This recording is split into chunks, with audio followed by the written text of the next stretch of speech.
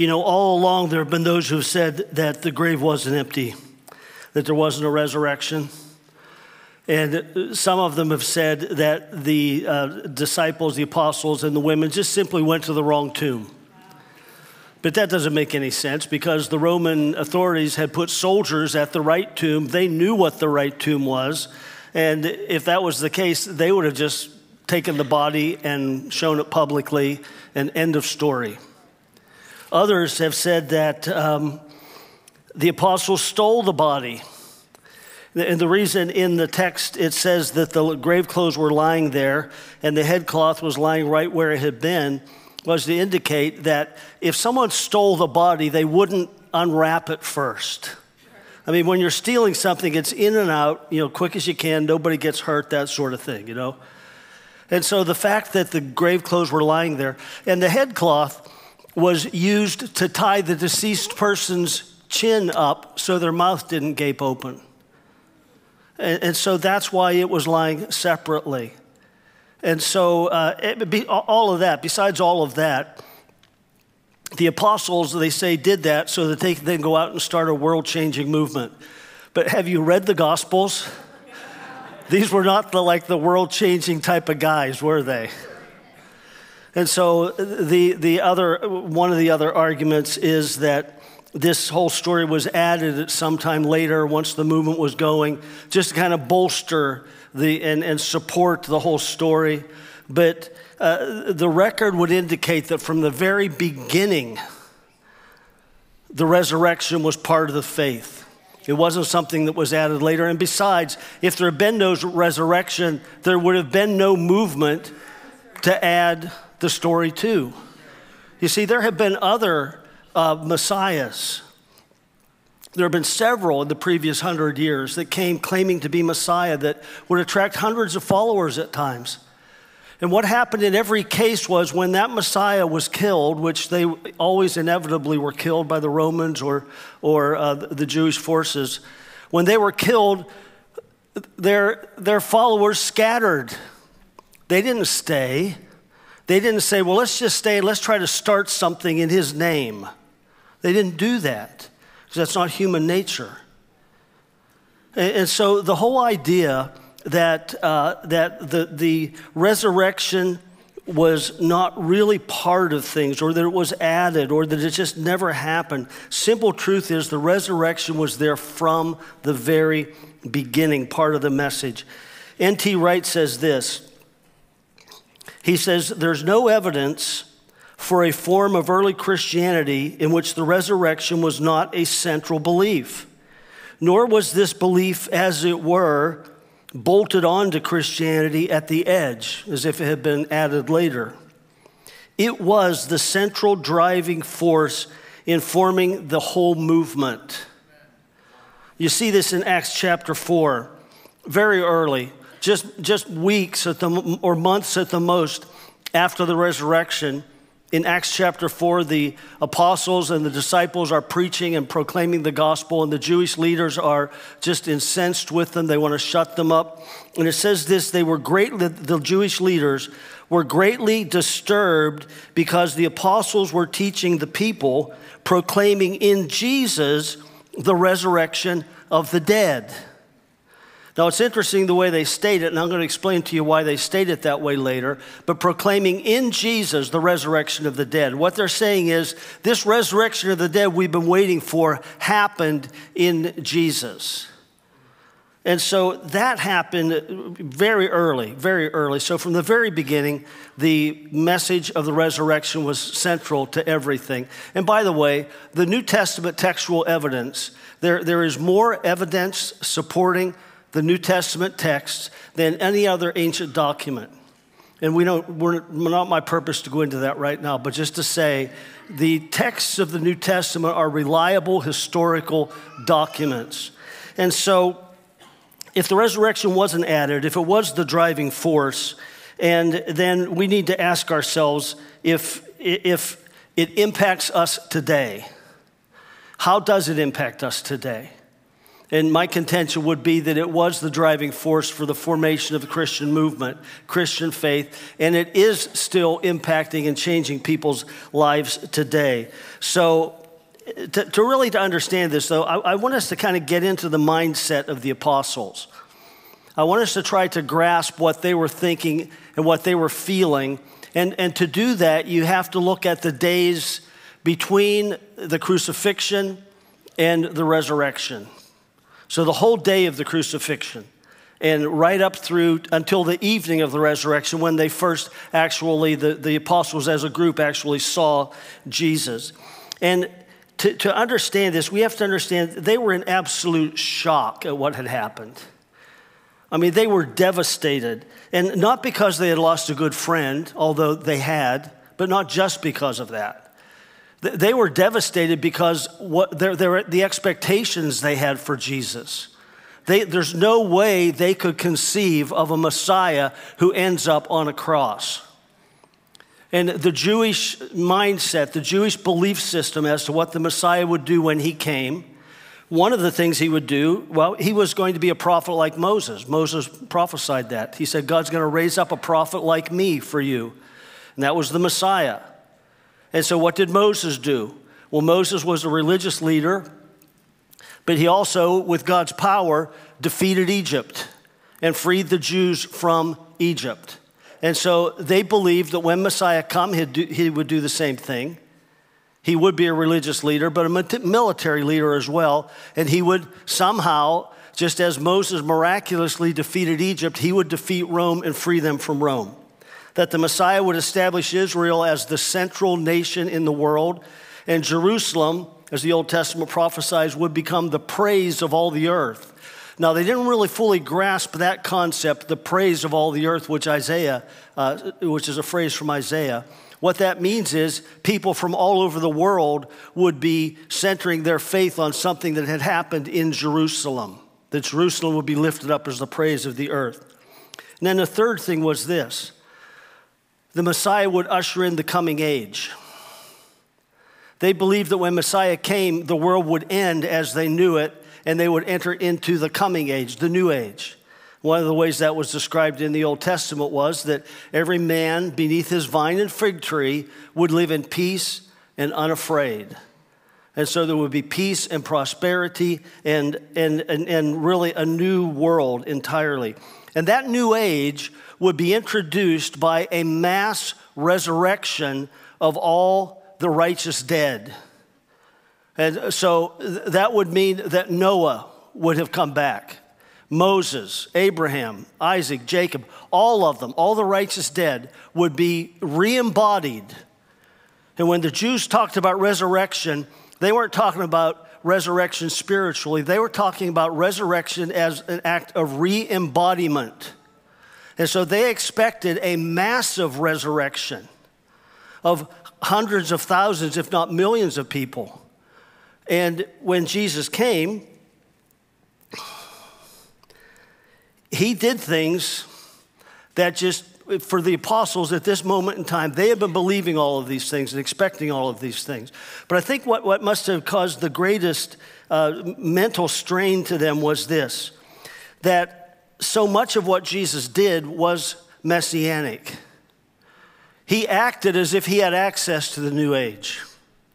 He healed the sick, the blind, the lame, the deaf. He cast out demons. He preached the gospel to the poor. In fact, when John the Baptist came to send emissaries to Jesus and said, "Are you really the Messiah, or are we waiting for someone else?" The answer Jesus gave was, he said, "Well, tell them what you see. Tell him what you see. The sick are healed. The people are freed from demonic oppression, and the dead are raised. Tell them that, and he will know the answer." Because those were all New Age type of things, messianic type of things that he did. And you add to that the character he had, just the fact that they knew him, and that he was the smartest person they had ever known, that he was the kindest person they had ever known, that he spoke with such anointing with his words, there came the power of God, that he was courageous and bold, and probably they would say also, he was the most honest person we have ever known, and he claimed to be the Messiah. And so for those days, once they saw him flogged, and once they saw him taken to the cross, and for that period of time until they encountered him as resurrected Lord, their minds would have just been melting. You know, how could it be that that he claimed to be the Messiah, and there wasn't a shred of anything in his character that we could question, and everything else he did, how could it end up on the cross? How could it be that that would be the case? So the idea that they, in that state of mind, would have had the wisdom or the courage or just the understanding to make something up so that they could start some new thing, they just weren't the kind of guys that would do that. In fact, I don't think anybody would. I mean, when you have a friend like that who died, what do? Well, you honor them, you build a memorial to them, you visit that memorial, you go there with friends, and you talk and you lament what could have been. Isn't it too bad he died so young or she died before her time? That's what you do, but you don't make up stories about the person that could literally get you killed. You just don't do that. And so something happened that changed everything for them. And what happened was what we already know, what we've already been talking about. And it's important to recognize that at the cross, John was the only one that stayed. The rest of them ran.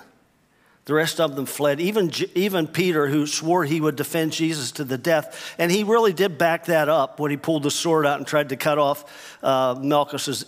tried to cut his head off. He missed and took his ear off. He really did back that up, but that wasn't the kind of sacrifice Jesus was looking for. He wasn't looking for Peter to pick up a sword. He was looking for Peter to lay his life down in the sense of living for him, and which Peter will understand very soon. But they all feared, and the day of the resurrection, 3 days later, they're all in a room with the doors locked for fear of the Jews. And so even though some of the women have said they've seen Jesus, and even Peter and John said they saw the empty tomb, they're still, they're just not believing it. They can't conceive of it actually happening. And I think they probably all would have been very much like Thomas. We give Thomas a bad rap because he didn't believe, but I doubt that any of them would have believed without this next thing happening that happened. And here's what happened. As two of the disciples were sharing their story of having met Jesus on the Emmaus Road and having talked with him, and we knew he was special, this guy, but we didn't know who he was. And then when he broke bread, we recognized it was Jesus. And then he disappeared, just vanished right into thin air. And they're telling this story. At that moment, in John 20, verses 19 and 20, we read this. It says, on the evening of the first day of the week, when the disciples were together with the doors locked for fear of the Jewish leaders, Jesus came, and he stood among them and said, peace be with you. After he said this, he showed them his hands and side, and the disciples were overjoyed when they saw the Lord. And so he shows up right in the middle, right there, right in this bolted down room, which means somehow in that resurrection body he had. And listen, there's a difference between being raised from the dead, like Lazarus was raised from the dead, but he was brought back. He was resuscitated in a respect because he eventually died again. When you are resurrected from the dead, you get a new body. You get a new type of body, a body that can disguise itself. When Jesus talked to these two on the Emmaus Road, a body that can disappear from one spot and instantly appear somewhere else. A body at the same time that has flesh and bones, because Jesus said, look, he said, touch me, it's me. A ghost doesn't have flesh and bones. And so a real body, but we're going to see this later, but it is a body from the new age. It's a new age type of body. That's what resurrection brings about. And so Jesus has this new age type of body now. And the apostles now have seen him. And so Rome hadn't been defeated. Jerusalem had not been lifted up to the central nation in the world. And there was no massive resurrection of the dead. And they couldn't really see any New Age blessings anywhere except for this. There had been one resurrection. They were expecting a mass resurrection. There had been one resurrection. One massively powerful resurrection, which makes all the difference for all of us.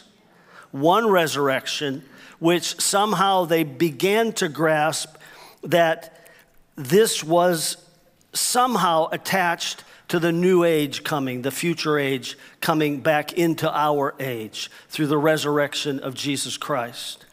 And it says this of them in Luke 24:45, that Jesus did this. I mean, they're still befuddled.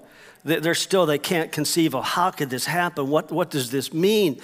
Where are the rest of them? Did you leave Moses and everybody else out in the desert or what? I mean, they're trying to figure this all out because they're expecting hundreds of thousands, if not millions, of people to be resurrected from the dead at this moment. Ezekiel.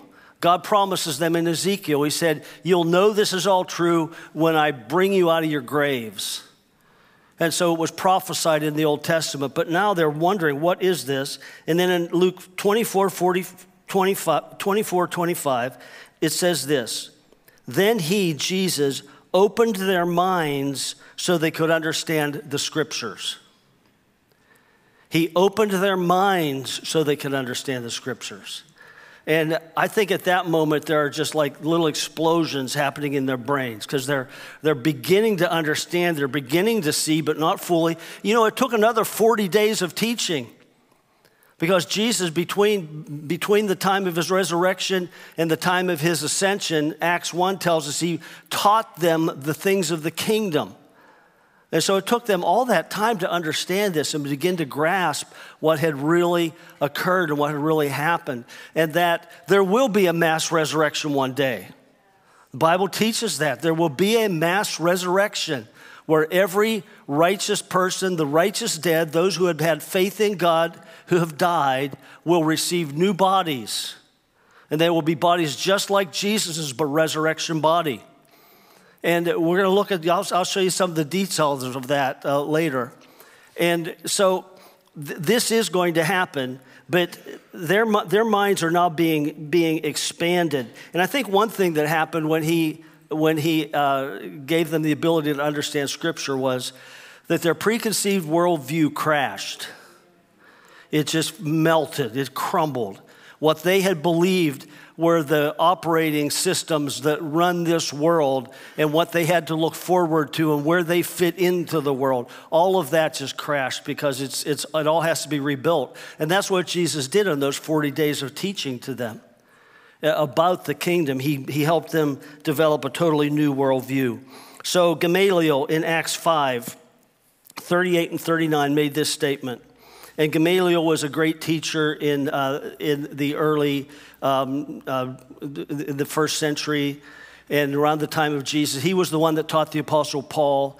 And the Jews have a couple of the apostles that they've arrested, and they're trying to figure out what to do with them. And so here's what Gamaliel does. He stands up and he says this. First, he said this. He said, we all know there have been other false messiahs who have come. He won't say the Messiah. He mentions somebody and says their name, and they said they were something, but he won't call them Messiah. But then he says this, therefore, in the present case, I advise you, leave these men alone. Let them go, for if their purpose or activity is of human origin, it will fall, or it will fail. But if it is from God, you will not be able to stop these men. You only find yourselves fighting against God. And so they let them go. I think they beat them first, but the truth of the matter is God was in it. Wasn't he? It was from God, and it did go on, and it's still going on today. And the center of it all is the resurrection of Jesus Christ. And the challenge of the resurrection is for you and for me to examine our view of life and ask the question, is the resurrected Christ really the center of my life? Is he really the center of my life? Am I basing everything on knowing him and serving him and being part of what he wants to do in the world? Now, the impact of the resurrection for us today, because it extends to us today. And the first thing is this: we get new access to God. We get new access to God. Romans 4, verse 25 through 5:1 says this: he was delivered over to death for our sins and was raised to life because of our justification. Therefore, since we have been justified through faith, we have peace with God through our Lord Jesus Christ.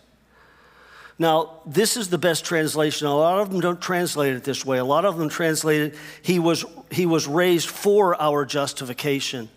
But the best translation is he was raised because of our justification. In other words, because of justification happening through the cross and the death of Christ, this is where death couldn't hold him any longer, because sin had been paid for. And because it had been paid for, he didn't have to stay dead. He could come back because of our justification. He took our sin on himself. If he hadn't fully paid for it, he would still be dead and still paying for it. But because we were justified, death could not hold him, the book of Acts says. And so he was raised from the dead, and that proves that we are justified. It's kind of like this, that the cross paid for our sin. The resurrection is like the receipt that says paid in full. It's the validation that the payment was sufficient. And in 2 Corinthians 5, that chapter, the Apostle Paul says, God was in Christ reconciling the world to himself by not counting their sins against them. And so this is saying that Jesus died for the sins of the world, and in that act, God's heart was reconciled to humanity. And so it goes on to say, the question is, will we be reconciled to God? The thing that was separating us from God, God took care of. And he says, okay, all you have to do is turn to me. Because, I've taken a massive step towards you. I've taken care of the sin. There's no barrier between us now. But if you turn away from me, then we still have no relationship. You have to decide now, can you reconcile yourself to who I am? Can you give up any anger you have towards me? Can you give up any disappointments that you have that you lay at my feet? Can you give up any of the questions you have about who I really am? Can you give those all up and just turn to me? See, we have to make that choice to reconcile ourselves in our own hearts towards God and turn to him. And when we do that, then we enter into this new access to God where we can know God, we can be with Jesus, we can walk with Jesus and be filled with the Holy Spirit. Second thing is this: we get new hearts like Jesus. Kind of like Jesus' hearts. We get Jesus' hearts when we put faith in him and we receive him into our lives. What comes with that is his heart. My heart is changed. And it's the power of the resurrection that changes the heart of man. And so you read here in Ezekiel 36, promise from the Old Testament, I will give you a new heart and I'll put a new spirit in you. I will remove from you your hard heart and give you a living heart. And I will put my spirit in you and move you to follow my decrees and be careful to keep my laws. This is what Jesus was talking about in John 3 when he said you have to be born again. You have to receive that new heart that God gives to us. You have to allow him to take out the dead heart and give us a living heart, the hard heart for a living heart. And when we get that living heart, he imprints his life on us. And the obeying him then is just part of our nature because we trust him and because we know that he doesn't ask us to do anything that is not really for our best. I mean, the whole thing of Scripture and telling us how to live, how to relate to other people, what morality is, that's all. It's not like God made those rules up. That's just how we were created. That's how we were created to function, by being truthful with each other, by loving each other, by serving. All of his commands in the Bible are just describing how we were designed to function. So the New Testament affirms this new heart in Ephesians 1:18 through 20. Apostle Paul says, "I pray that the eyes of your heart will be enlightened in order that you might know," and get this, "his incomparably great power for us who believe. That power is the same as the mighty strength he exerted when he raised Christ from the dead and seated him at his right hand in the heavenly realms." Now, you get a new nature, and you get this resurrection power that actually lives inside you through the presence and life of the Holy Spirit. So you get a new heart that can contain the Holy Spirit, that he can live in, and you get the Holy Spirit, who is the one, the Scripture says, raised Jesus from the dead. In fact, all three members of the Trinity were involved in the resurrection from the dead of Christ, resurrection of Christ. And so in this, we see this massive power that it took to bring Jesus back from the dead. And just from a human perspective, just to understand some of the things that happened to Jesus. In Gethsemane, when he sweat the drops of blood, nobody then would have had any idea what was happening. But today we understand that when a person is under extreme stress and anxiety, there's a chemical that is released that breaks the capillaries around the surface of your skin. And so those capillaries are breaking and bleeding into the sweat glands and coming out through the sweat glands. And that would have happened all over his whole body. Now what that does is it makes your skin extremely sensitive and fragile. It does something to the skin to make it tear easier, to make it bruise easier. And so when Jesus was flogged the next day, when he was scourged, what they would do is they would have a number of leather strips coming out with metal bits and glass and stones attached to the end of them. And it would literally rip the person apart to be scourged. Many people didn't survive the scourging. Many people escaped crucifixion by dying during the scourging. And it ripped not just skin, but one author who had studied the historical nature of this said that it would rip muscle. And there would be pieces of muscle hanging off the person's body. And it would rip their intestines open and their stomach. And it would have been horrific. What happened in that, because of Jesus' skin sensitivity, it would have been all the worse for him. And he lost so much blood that he went into a state of shock that caused his heart to start beating faster. And his heart's beating to try to make up for the lack of blood. What that does is that pumps fluid into the cardiac sac, pericardium, and fills it with fluid, as well as the lungs. So that when the soldier pierced Jesus' side, he very likely pierced right through a lung into his heart. And according to John, he had no idea, nobody had any idea about any of this at that time.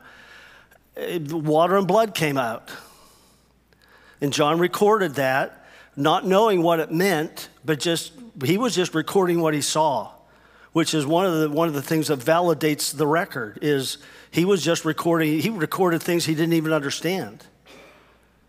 And so all of that, then the crucifixion itself, all of that scourging, then the crucifixion itself, and that was the body they put in the grave. I mean, if anybody had stolen that body and taken it out of the grave, a normal human being just wouldn't survive. I mean, how could you survive that with infection and everything else? But because of the incredible power that God has, he brought Jesus out of that grave whole and alive and in complete good health, not only with a healthy body like we have today, but with a resurrection body, a new age type of body. And the only marks from his suffering were on his hands and his feet and his side. So that we would always remember the sacrifice that he made for us. But it was that type of power that we have living inside of us so that we can become like Jesus. And then we get new purpose with the Holy Spirit. In John 20:21, it says again, Jesus said, "Peace be with you. As the Father has sent me, I am sending you." And with that, he breathed on them and said, "Receive the Holy Spirit." You know, the first thing he said, the first disciples he called, you know, remember what he said to them? "Follow me, and I'll do what? I'll make you fishers of men." And so now, here, he's in his resurrection, in the first encounter with the apostles, he's reminding them of that. And as Wilson gave a great message last week, his last words, Matthew 28:18-20, "Go into all the world and proclaim the gospel." We get to do that. We get to be part of that. We do the stuff Jesus did now. And in our discipling of this church body as we enter into this new era, we want to help people see how to cooperate with the Holy Spirit in doing this, so that we're all not like one friend of mine once said, describing another friend, he said, he's kind of like a blind dog in a meat market.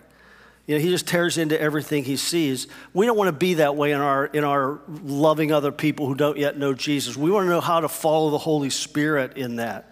And that's what Jesus is talking about here with this call to being sent just as he was sent. So listen to this. They believed that this coming age would come with the Messiah. They didn't quite get the idea that the disciples would be part of it. But Abraham was told, "I'm going to bless you so you can bless the rest of the world." And that's why Jesus is giving them this commission now to carry the gospel just like he came, to carry the gospel to the lost. But listen to this. Instead of a mass resurrection of all the righteous dead, to usher in the coming age, and to seal the fate of all the living, because that's what it would have done. When the coming age comes, then all the living who don't believe, that would have been the end for them. But instead of that, there was one resurrection that was massively powerful to offer the life of the coming age to all the living. And then Jesus says, now you take that and you go with that, you run with that, because I was sent into the world to do this. Now you're being sent to do the same thing. Now the fourth thing too is this, that there is a new hope. A new hope for a coming age. We're going to be part of that coming age. If you've accepted Christ, then you are going to be part of the coming age. And in that coming age, we get new bodies. And the main thing that holds us down right now is that our bodies are not yet glorified. You know, our hearts were new inside. Our hearts were changed, but our bodies are not yet glorified. But Romans tells us this in Romans 8:11. He says, if the spirit of him who raised Jesus from the dead dwells in you, he who raised Christ Jesus from the dead will also give life to your mortal bodies through his spirit who dwells in you. And again, in Romans 8:23, he says, not only this, but also we ourselves, having the first fruits of the Spirit, in being changed, having the Holy Spirit live in us, the first fruits of the Spirit. And when he says that, he's talking about the Spirit in the sense of the coming age, the first fruits of this coming age. Even we ourselves groan within ourselves. And if you ever groaned, just said, oh God, why do I do this over and over again? Why can't I get control of this part of my mind or this habit or this thing in my life? We groan within ourselves, waiting eagerly for our adoption as sons, which is the redemption of our bodies. And in that day, we will receive new bodies. In fact, Paul in 1 Corinthians 15 talks about what those bodies will look like. 1 Corinthians 15, verses 42 to 44. He says, so also is the resurrection of the dead. It is sown a perishable body. These bodies are going to die.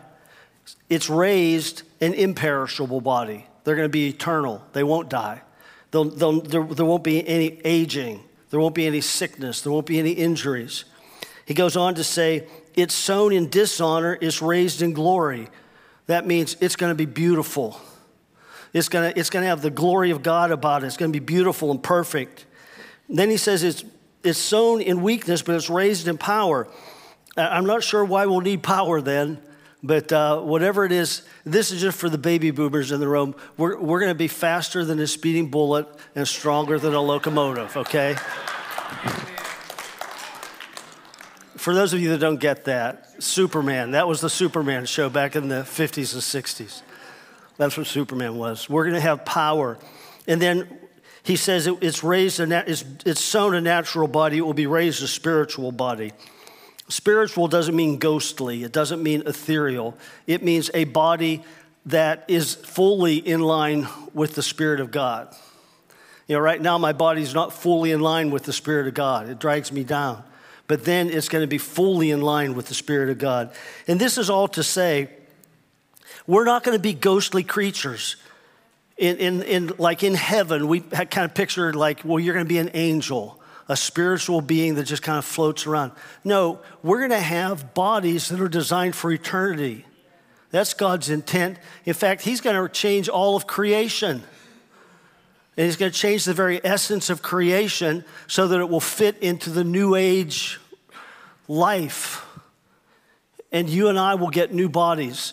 And Paul tells us that if you're alive when this happens, what's going to happen is we're going to see the dead rise first. So you want to be near a graveyard when this happens. The dead are coming out of the graves. They're going to come out with bodies like we just described, with a body just like Jesus had. And then as soon as that happens, we're all going to be changed, instantly changed. And as I've said before, some people are going to lose 100 pounds just like that. Other people are going to grow a full head of hair just like that. Teeth are going to be replaced, but it's not going to be just a renovation of this body. It's going to be changing this body like Jesus' body was changed so that he could disappear. He had the ability apparently to walk through walls, yet at the same time he could eat food, he could communicate, he could be touched. And they're bodies that are going to be fit for the coming age. Now, this is all God's work in us, and it's all based upon the resurrection of the dead. And the call is for us to center our lives around this resurrection of the dead, this king who has been resurrected from the dead. The Apostle Paul told Timothy, he said in Timothy, he's encouraging Timothy to endure the hardship of actually being sent, of actually fulfilling his mission. And he said, remember Jesus Christ, risen from the dead, descendant of David. Just those two phrases, risen from the dead, resurrected, descendant of David, king. Jesus is the resurrected king. He is the resurrected king, and the call is he really the center of my life? That's a call to believers. The call to those who haven't yet put faith in him is, do I want to follow someone like this resurrected king? Do I want to engage with his mission for the world? Do I want to submit my life to him and walk with him and live with him? Do I want to hear this call, even as I have been sent, I send you? Now, here's what I want to do. I'm just going to ask a few questions and ask you to stand up. For those of you that have received Christ already, anybody that accepted Christ just because you felt guilty, you were just dealing with guilt, and that brought you to a point that you received the resurrected Christ into your life, would you stand up? Okay, anybody else? It was just guilt. I'm not right. There's something wrong. Okay, keep standing. How about any that came to Christ out of depression? I was depressed and I just didn't know what to do. I didn't know where to turn, and someone shared this with me and I opened my heart to Christ. Anybody? Okay, good. Anybody that came to Christ because of a broken relationship? I thought this was going to work out. This was the person I was going to spend the rest of my life with, and it didn't happen. Anybody? How about this? You were abused and there was wounding in your heart and you were looking for healing and you turned to Jesus and you got healing. Anybody for that? How many people here, okay, good, thank you. How many people here just grew up in a Christian home? You just heard the gospel, you heard the truth, you saw godly parents, and you just said, I want to be like them. Stand up, would you? Boy, that's wonderful. Look at that, that's awesome. How about this? Anybody here that was driven to succeed, and you succeeded, and it wasn't everything you thought it would be? Anybody? How about this? Saved out of addiction. Anybody? Okay, cool. All right, anybody else, for any other reason I haven't mentioned, but you know Jesus, stand up, okay? Okay, anybody that doesn't know Jesus, stand up. You want to, stand up, and I'm going to pray for you, okay? So if you've never put your faith in Jesus Christ as the resurrected King, you can do that right now. And I'm going to lead you in a prayer, and as I pray, you don't have to say these exact words, but just something like this, you say to God. You say, oh God, just say that, oh God, I come to you because I understand now that Jesus died for my sins. And I understand better what it means to say he was resurrected from the dead so I could live. So, resurrected King Jesus, I invite you into my life. Come in, cleanse me, free me. Give me the new life that you offer in your word. In Jesus' name, amen. Now, if you prayed that with us today, come on down to the front. The prayer teams, would you come down right now? Please, prayer teams, make your way down. And whatever issues you have, if you want prayer, if there's something in the message that really clicked with you and you would like some prayer around that, or if you just accepted Christ, if you just said that prayer with me, come down and tell one of these prayer teams and let them just say a short prayer of encouragement for you. But it's so good to see you here today. Go and enjoy your Easter. He is risen. He is risen indeed. You'll say that next, okay? So I'm going to say he is risen, and you all shout, he is risen indeed, okay? He is risen.